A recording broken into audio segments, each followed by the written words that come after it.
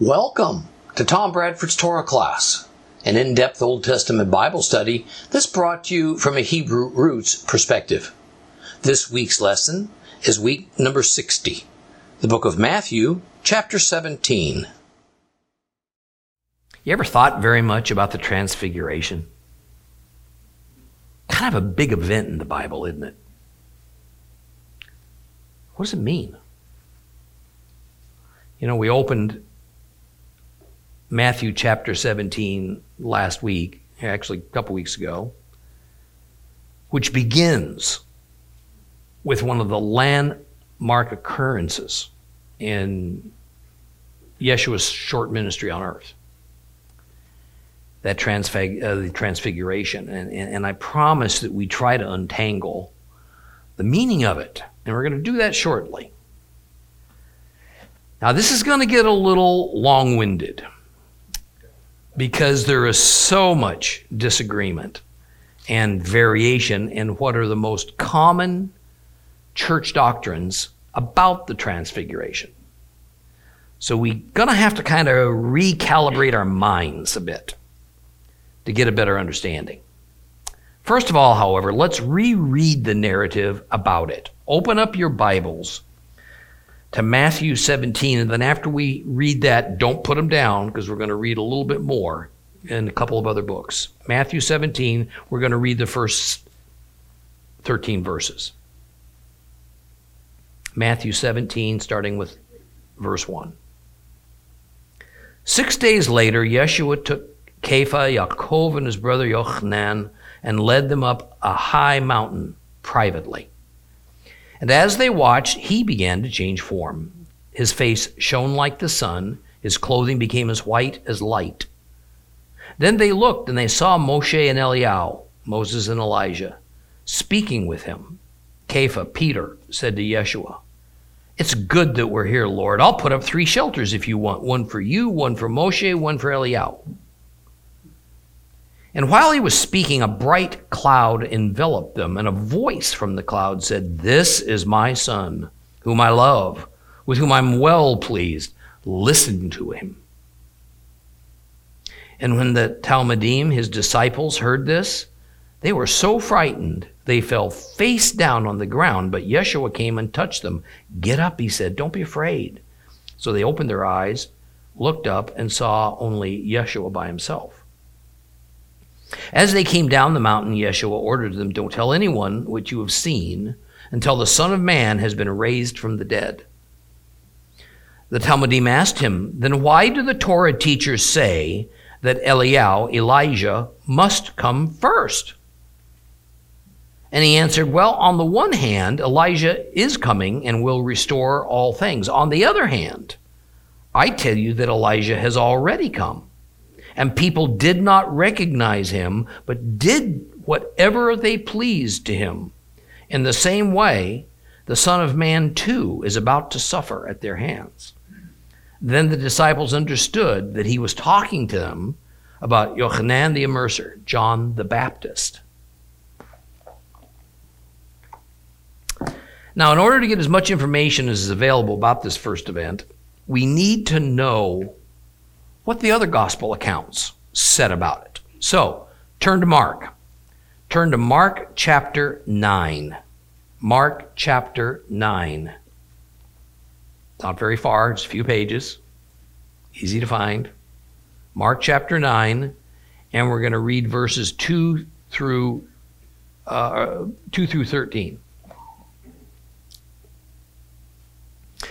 6 days later, Yeshua took Kepha, Yaakov, and Yochanan and led them up a high mountain privately. And as they watched, he began to change form, and his clothes became dazzlingly white, whiter than anyone in the world could possibly bleach them.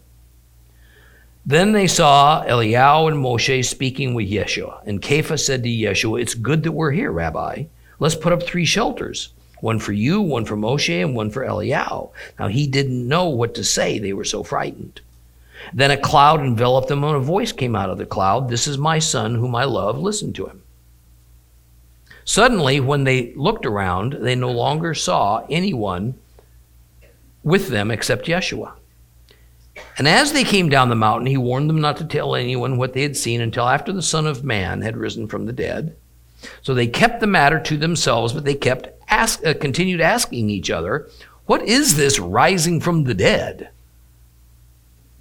And they also asked him, "Well, why do the Torah teachers say that Elijah has to come first?" "Elijah will indeed come first," he answered, "and he will restore everything. Nevertheless, why is it written in the Tanakh that the Son of Man must suffer much and be rejected? There's more to it. I tell you that Elijah has come, and they did whatever they pleased to him, just as the Tanakh says about him." Finally, let's go to Luke's gospel. Just a few more pages over again, chapter 9. We're just going to read 28 through 36. Chapter 9, 28 through 36. Luke chapter 9.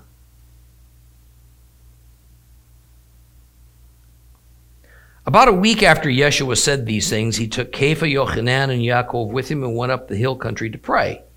And as he was praying, the appearance of his face changed and his clothing became gleaming white. And suddenly there were two men talking with him, Moses and Elijah. They appeared in glorious splendor. They spoke of his exodus, which he was soon to accomplish in Jerusalem. Kepha and those with him had been sound asleep.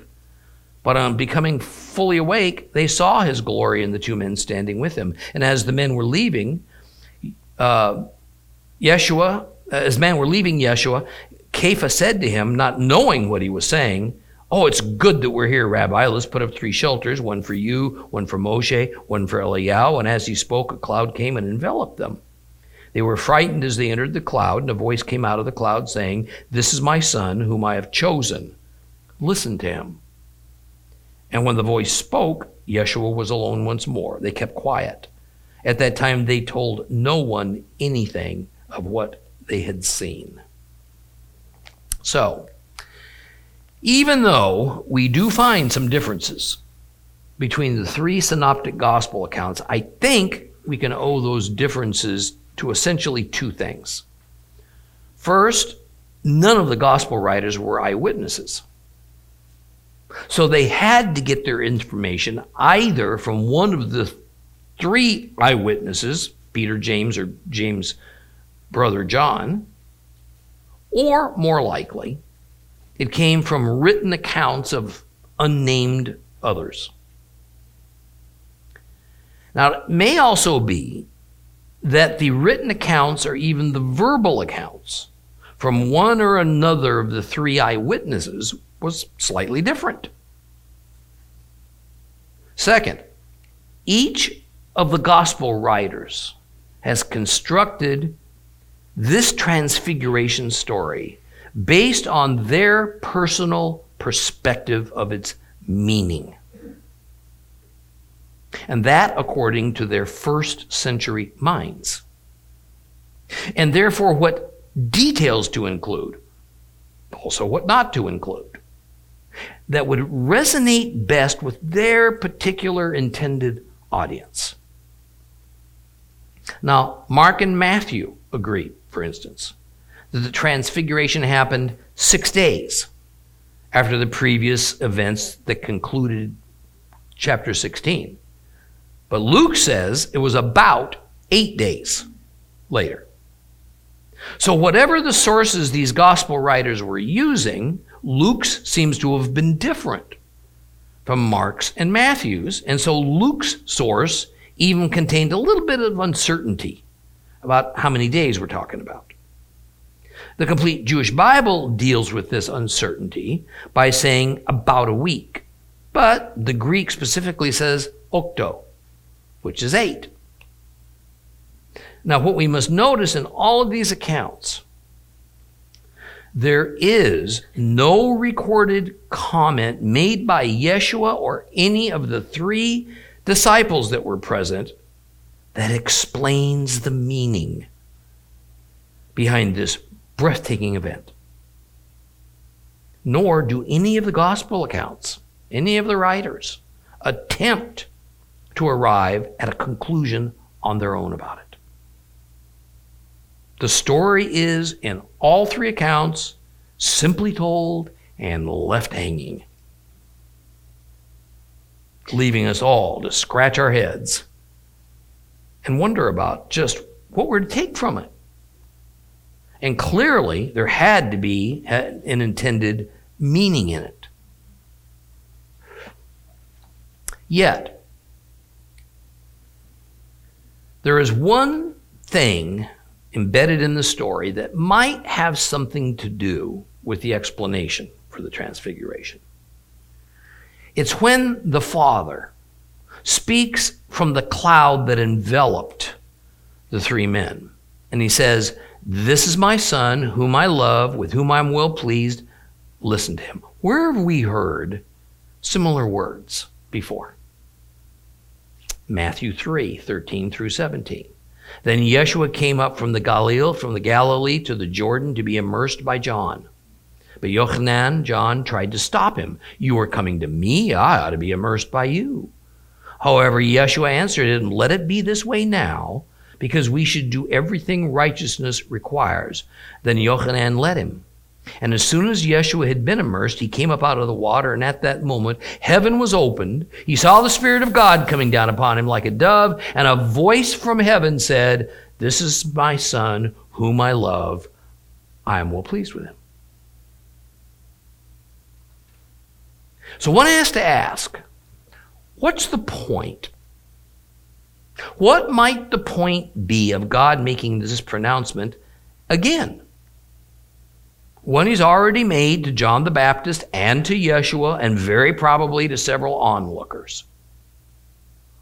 The predominant thought among Bible commentators is that for some reason, the Father wanted those three disciples to personally witness a sort of reenactment of this important pronouncement that was originally made in the Jordan River several months earlier.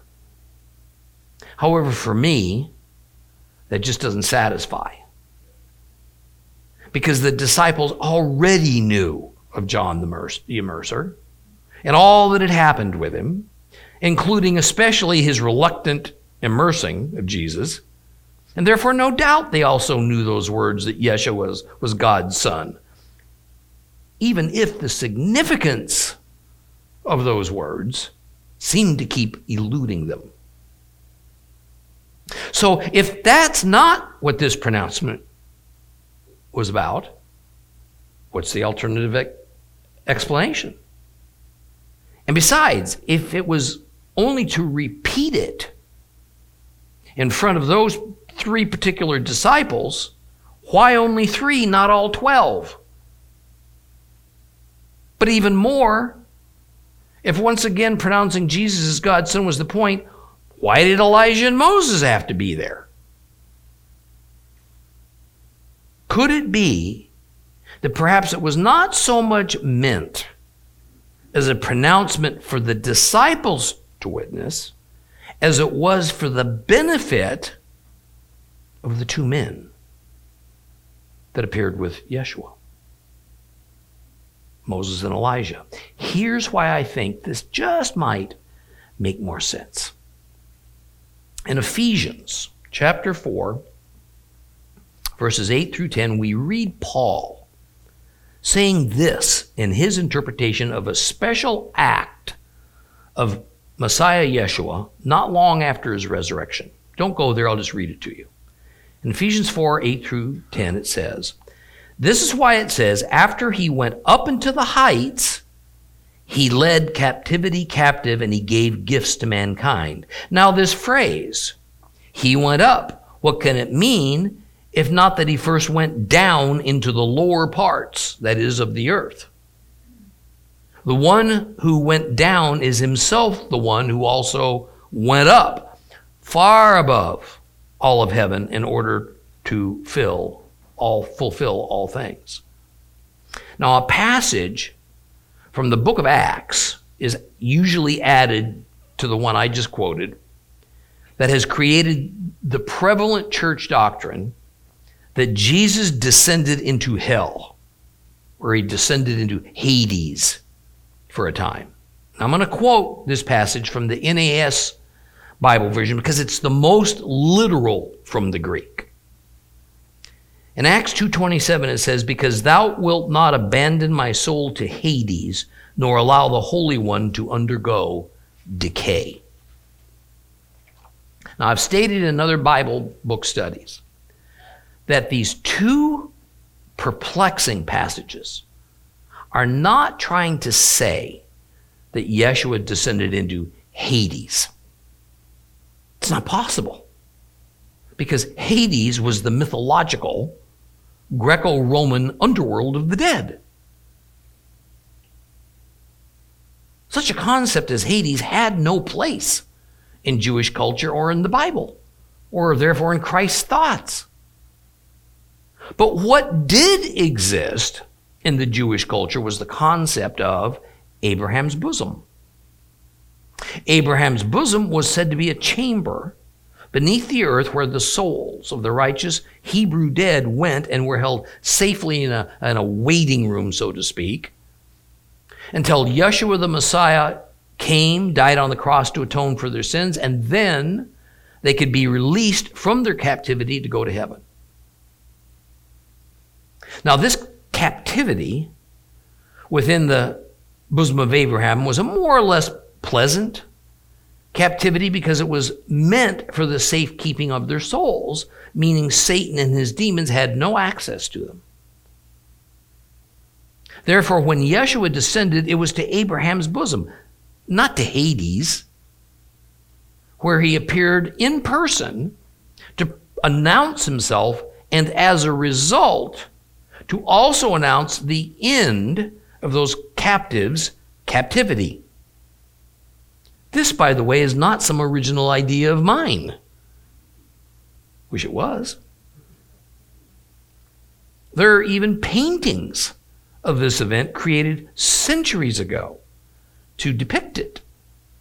Therefore, I wonder if perhaps Yeshua's appearance with Moses and Elijah was for a similar reason. Elijah for certain had not been living in Abraham's bosom. And the death of Moses was very mysterious, because Deuteronomy 14 seems to say that God buried Moses so nobody knows where his grave is. No matter, both Elijah and Moses had to have their sins atoned for, just as with all humans. Therefore, even though they died under a certain kind of righteousness, they too had to wait for the Messiah to come and die in order for the complete atonement of their sins to happen.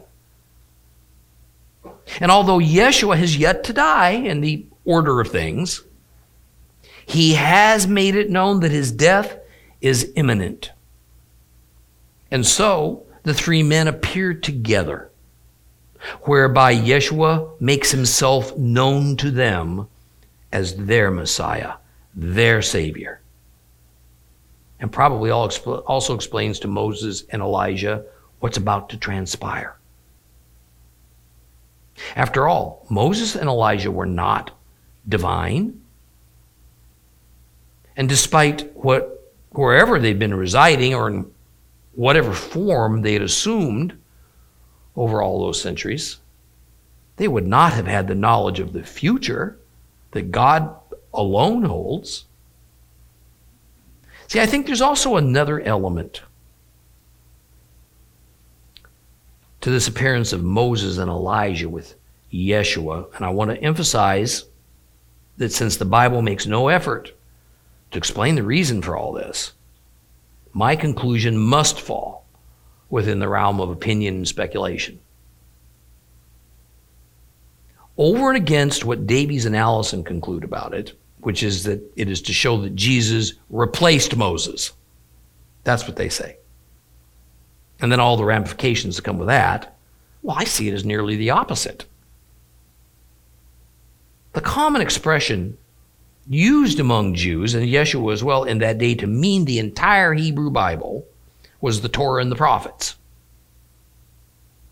This was because the third section of the three Hebrew-defined divisions of the Old Testament, called the writings, was viewed as somewhat secondary to the Torah and the prophets. Moses is the epitome. He is the primary author of the Torah, while Elijah is the chief of the prophets. Even though, oddly enough, there is no mention of him having written scripture, as did the other prophets like Isaiah and Jeremiah. But of course, what sets Elijah apart is that Elijah went to God's holy mountain, Mount Sinai, and had direct conversation with God, who was present there just as he was with Moses. And just as famously, God brought Elijah to heaven without him experiencing death. So, in pulling this all together, Moses and Elijah can be said to represent the Old Testament, the Hebrew Bible, and all that it meant. And that Yeshua is the fulfillment of what the Old Testament portended, and all that his advent as God on earth meant. The only sliver of an implication of a hierarchy among those three within this story of the Transfiguration is of Yeshua's glowing face and clothing.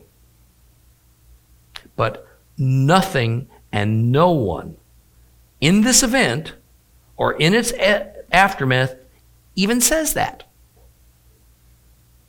For certain, there is no implication of the new replacing the old in the narrative of the Transfiguration. It just isn't there. The three men simply appeared together and they talked. But the topic of what they said isn't even recorded. Therefore, because of our 21st century vantage point of hindsight, the appearance of the three together can only mean that these three represent the various stages of God's plan of redemption, and that each have played the most prominent of roles in its progress and in its realization. From God's perspective, these three are intimately connected. Elijah represents the prophets, Moses the Torah, Yeshua their fulfillment. They have worked together in various eras to come to this glorious moment when all that the Torah and the prophets pointed towards, redemption of mankind through God's Son, it's about to happen. Finally, it's about to happen by means of Yeshua's sacrifice on the cross. Now, verse 4. It has more to it than a casual reading might suggest. In it, the always excitable Peter, upon viewing this scene, says, "Man, I got a great idea. Let's build 3 shelters, one for each of you." Now, the Complete Jewish Bible uses the term shelters, which I think is misleading, while other English Bibles say tabernacles or booths. This is better. Yet, this is another statement in this story of the Transfiguration in which there is no explanation for why Peter would even suggest such a thing. The nearly universal take of Christian Bible commentators is that Peter expected that the three would stay there for a time.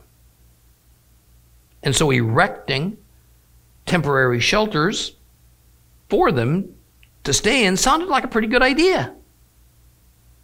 However, that conclusion seems most improbable to me.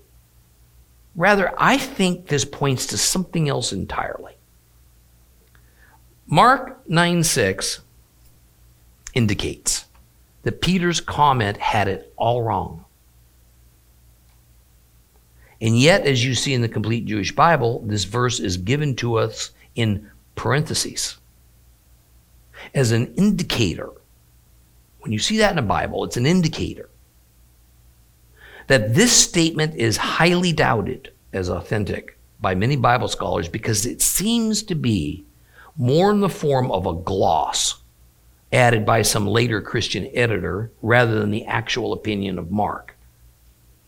Now, this is a little technical, but it's important. It's really important for understanding the gospel. So do I got your eyes and ears right now? I need them. Follow me, please. We must notice that anytime in any of the gospels, we run across words that seek to interpret what a recorded scene meant. Now, this is as opposed to just explaining what happened, or adding some background facts, or quoting those who were directly involved. Those words are the gospel writer's personal conclusion about it.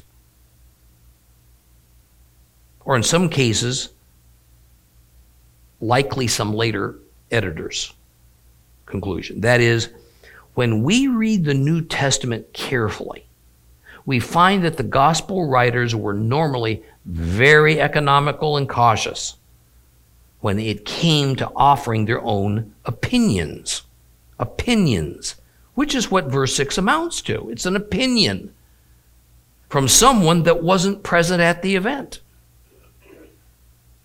So when we see a statement in a gospel account that comes not from one of the Bible characters, but rather it is self-evident that it represents a conclusion from the author, and when at times that statement rises to the level of creating a doctrine, we have to proceed with caution. Even when we assign a level of inspiration to the gospel writers themselves, nonetheless, they were writing as historians and journalists. They weren't spiritual leaders. They weren't in the business of creating new doctrines. Therefore, we must not take it that way. Luke puts forth a similar opinion about the matter of building the shelters, as does Mark. Luke says it this way: as the men were leaving, Cephas said to him, not knowing what he was saying, "It's good that you're here, Rabbi. Let's put up 3 shelters, one for you, one for Moshe, one for Eliyahu." Notice that in response to the building of the 3 shelters, the statement of not knowing what Peter was saying. This is Luke's opinion on the matter. Peter isn't rebuked. He's not corrected by the other disciples or by Jesus. It's Luke that questions Peter's understanding of what's going on. Now, I'm calling your attention to this because, as I said in the last lesson we had, we absolutely must consider the beliefs of the Jewish culture of the first century and what the Tanakh, the Old Testament, teaches in order for us to properly understand what's going on in these New Testament books and how the Jewish people of that era would have understood it.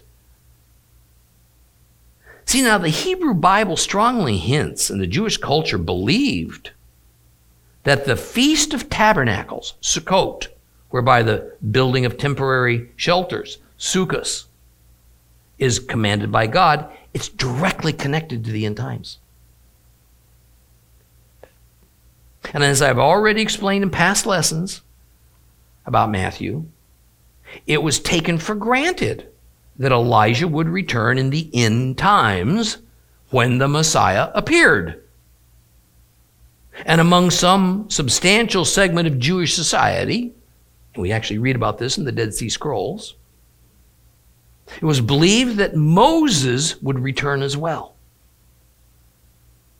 So according to what Peter, as part of that Jewish culture, thought this astounding appearance of Moses and Elijah along with Yeshua as the Messiah meant, for him, it verified that this was indeed the end times that was, as expected, connected with the Feast of Tabernacles. Now, I think Peter was right.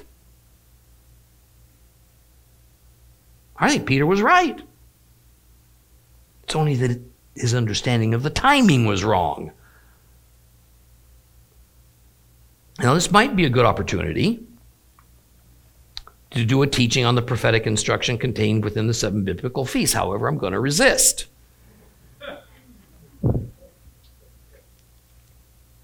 I'm only going to explain briefly as it pertains to the Transfiguration.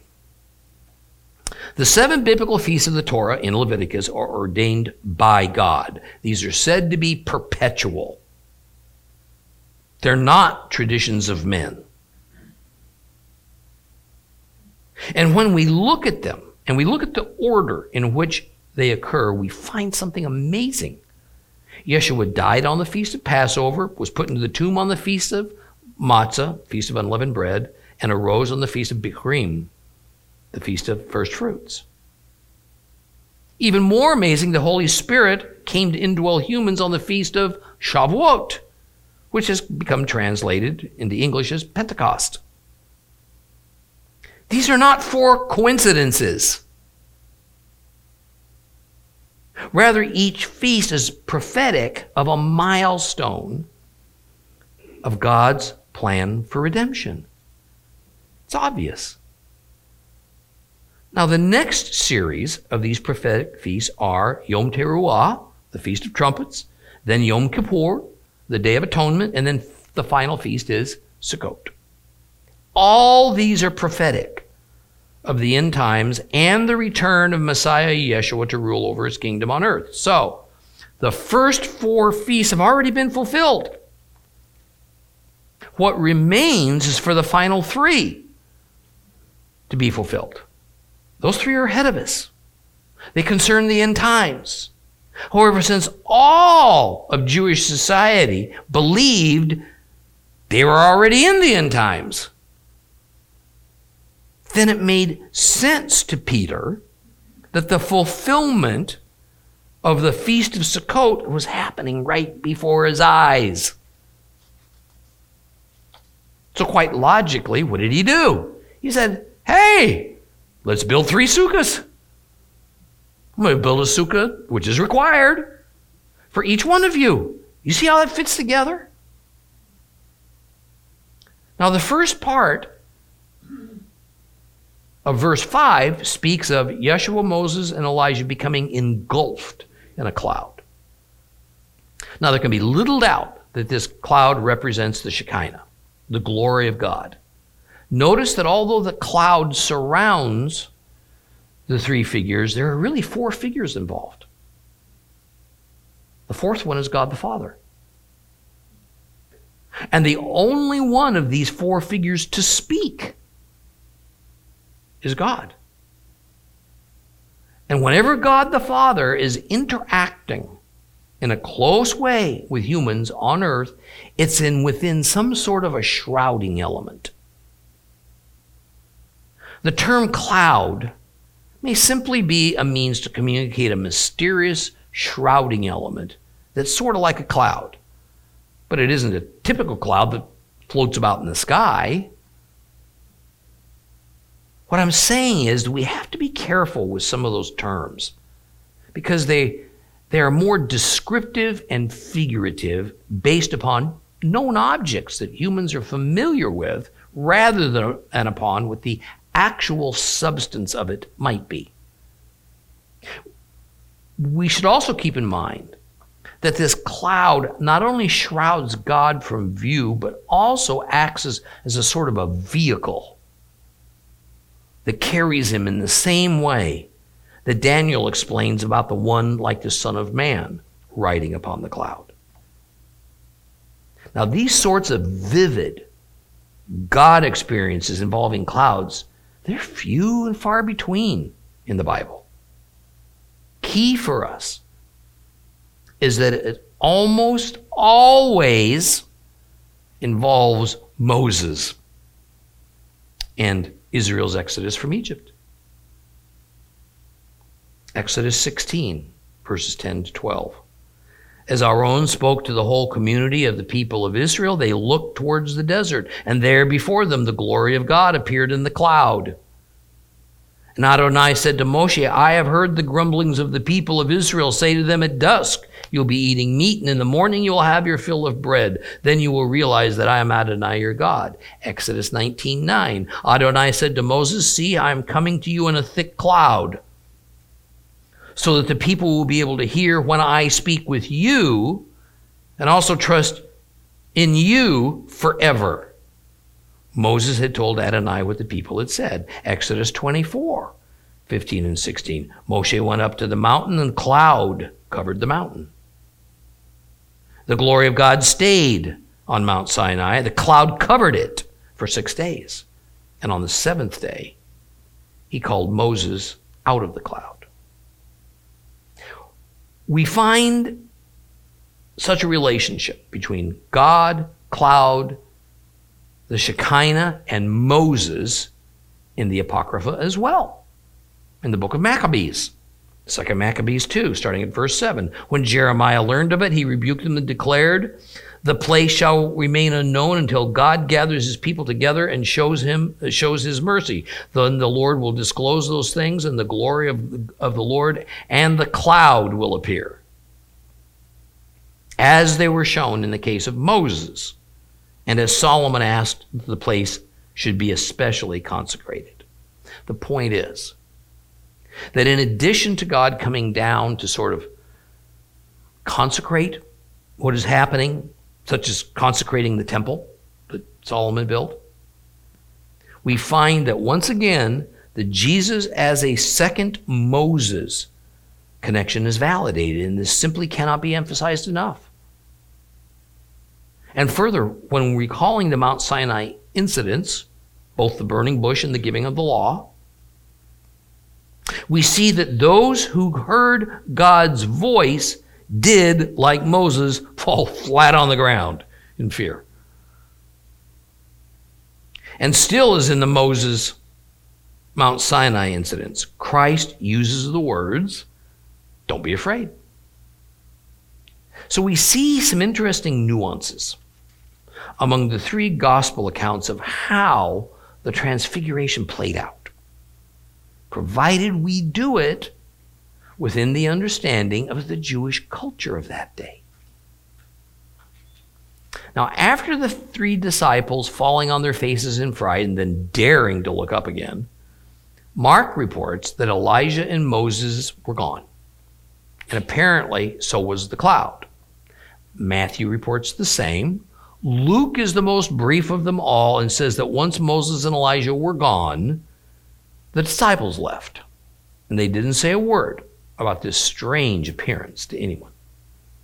Mark adds an intriguing tidbit in Mark 9:9 that Yeshua told the disciples not to say anything about what they had seen until the Son of Man had risen from the dead. However, verse 10 says they didn't understand what Yeshua meant about this rising from the dead stuff. Back to Matthew's gospel. In verse 10, the disciples asked their master why it is that their scribes say that Elijah must come first.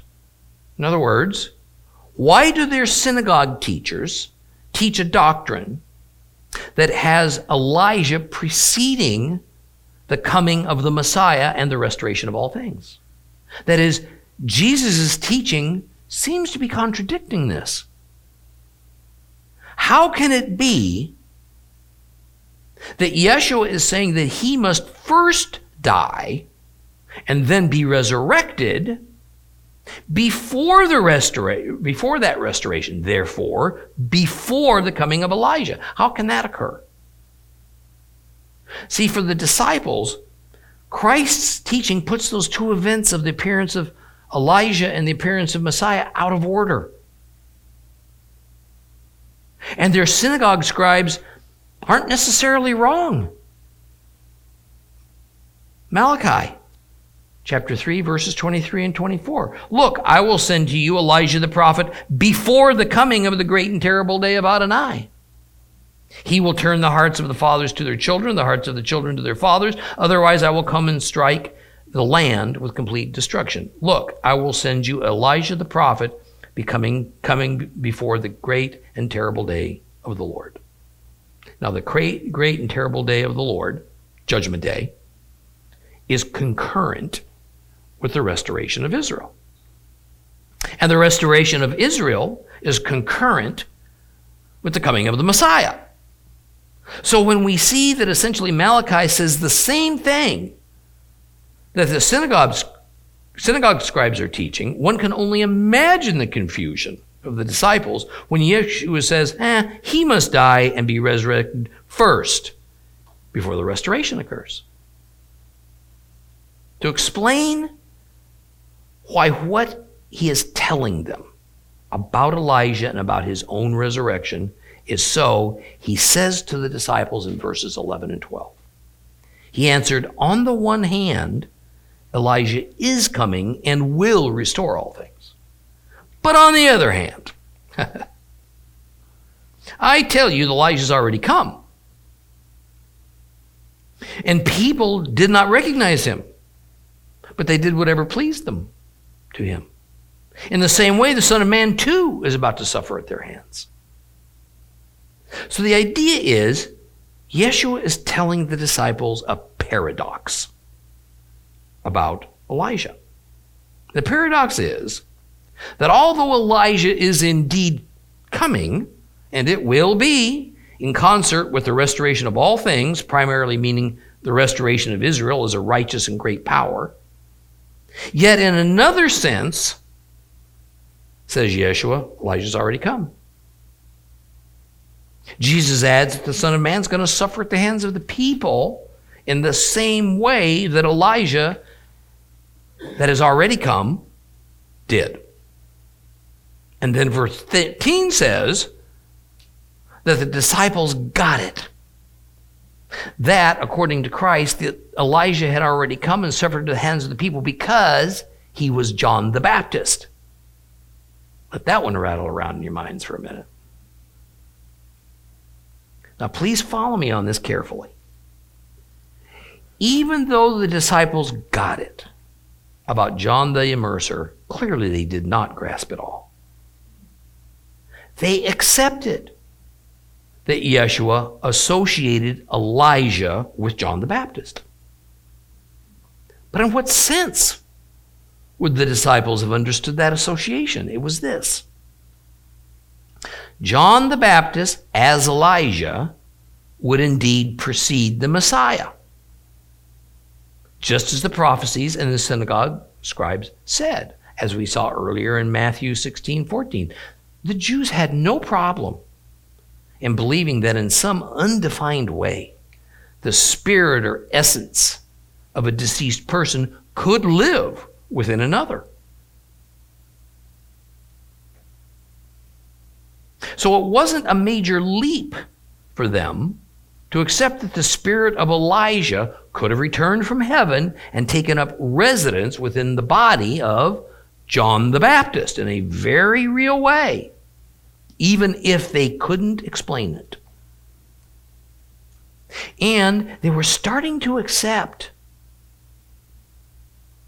that Yeshua was Messiah, the restorer. But they were struggling terribly with the possibility that the restoration of Israel that they'd hoped was imminent was not going to happen just yet. Just wasn't going to happen right now. Clearly they did not get it, and how could they have? That the restoration was going to be a centuries-long process that had only begun in the last few months since Yeshua's immersion. The restoration process, which is the establishment of the kingdom of heaven on earth, was only in its infancy. See, but while they could also not see or fathom, was the Elijah paradox automatically meant there must be two reappearances of Elijah as the precursor to the restoration of Israel. But then that meant that there wouldn't necessarily have to be two reappearances of the restorer, because the restorer is the Messiah. And if there were to be two appearances of Elijah and the restorer, then there also had to be two latter days. And yet the end times, something with it which the Jewish community believed to their core that they were already living in, that was associated with the latter days, could only come after the second appearance of Elijah and the restorer, because if the end times happened at the first latter days, which was the first appearance of Elijah and the restorer, it would logically eliminate the need for a second appearance of the two. Confusing? Challenging to digest? You bet. But we all have the benefit of 2,000 years of hindsight. We know all about Jesus' two appearances. We have the book of Revelation that provides more details. Can you imagine the difficulties for these disciples trying to make heads or tails out of this newest revelation? I mean, we have tons of facts. We have Bible history that they just didn't have, because so much was in the future for them, it had not happened yet. This is why I advise believers to not be terribly anxious about what's in the future, ahead of us, stuff that hadn't happened yet. Almost obsessing over trying to figure out the timing and the details about the end of days that's coming. Oh, if I get that email once, I get it 5 times a day. Can you give me the exact order all this is going to happen? Because I want to stock up on toilet paper.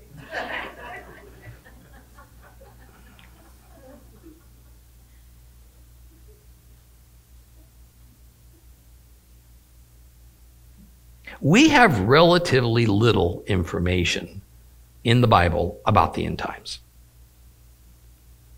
And so much of what we do have seems paradoxical, like Yeshua's Elijah teaching, or it is simply so full of implications and generalities that aren't fleshed out that it's just not fully comprehensible. But just like any average believer can, with proper instruction, we can understand how the Old Testament prophecies came to pass in Jesus, so you can understand some of what's going to happen in the end times. From the 30,000-foot view, but only so far as the information that is given to us in the Bible will carry us. Speculation about the terrifying, catastrophic, worldwide events of the end times that are foretold in the Bible might be fun and exciting to talk about, and even make writing and the selling of books about it profitable. But the likelihood is slim that much of what we conclude or what is said in these books is going to turn out to be correct.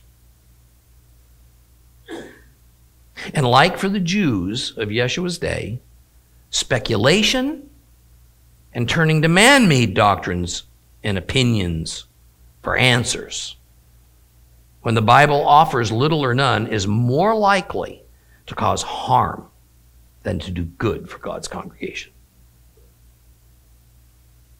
I'm going to close out this narrative about the Transfiguration with just a couple of thoughts. First, despite long-held Christian tradition, the location of Mount Tabor as the place of the Transfiguration is all but impossible. See, during Yeshua's lifetime, Mount Tabor was a fortified Roman military outpost. Not a very likely place for this to happen. The Sanhedrin was also allowed to use this high mountain of Tabor as part of a matrix of hills upon which they would light signal fires to announce the sighting of the new moon. That is, announce the change to a new month. So Mount Tabor was not a remotely suitable place for this private mystical revelation the Christian tradition calls the Transfiguration. Second of all, we need to be aware that from this point forward, Peter, and the brothers James and John must be considered as the best authorities, and so likely the spiritual leaders outside of Yeshua himself of the Jesus movement, as well as the experts concerning Christ's life and his teachings. It also means that immediately after Yeshua is executed, they will become the best and most trusted sources about his life and his teachings. And so they represent, those three represent the first elders of the Jesus movement, whose job it is to keep the tradition about his life alive, and safeguarded. Now with that, we're going to leave the story of the Transfiguration, and next time we meet, we will move on to another scene in Matthew chapter 17.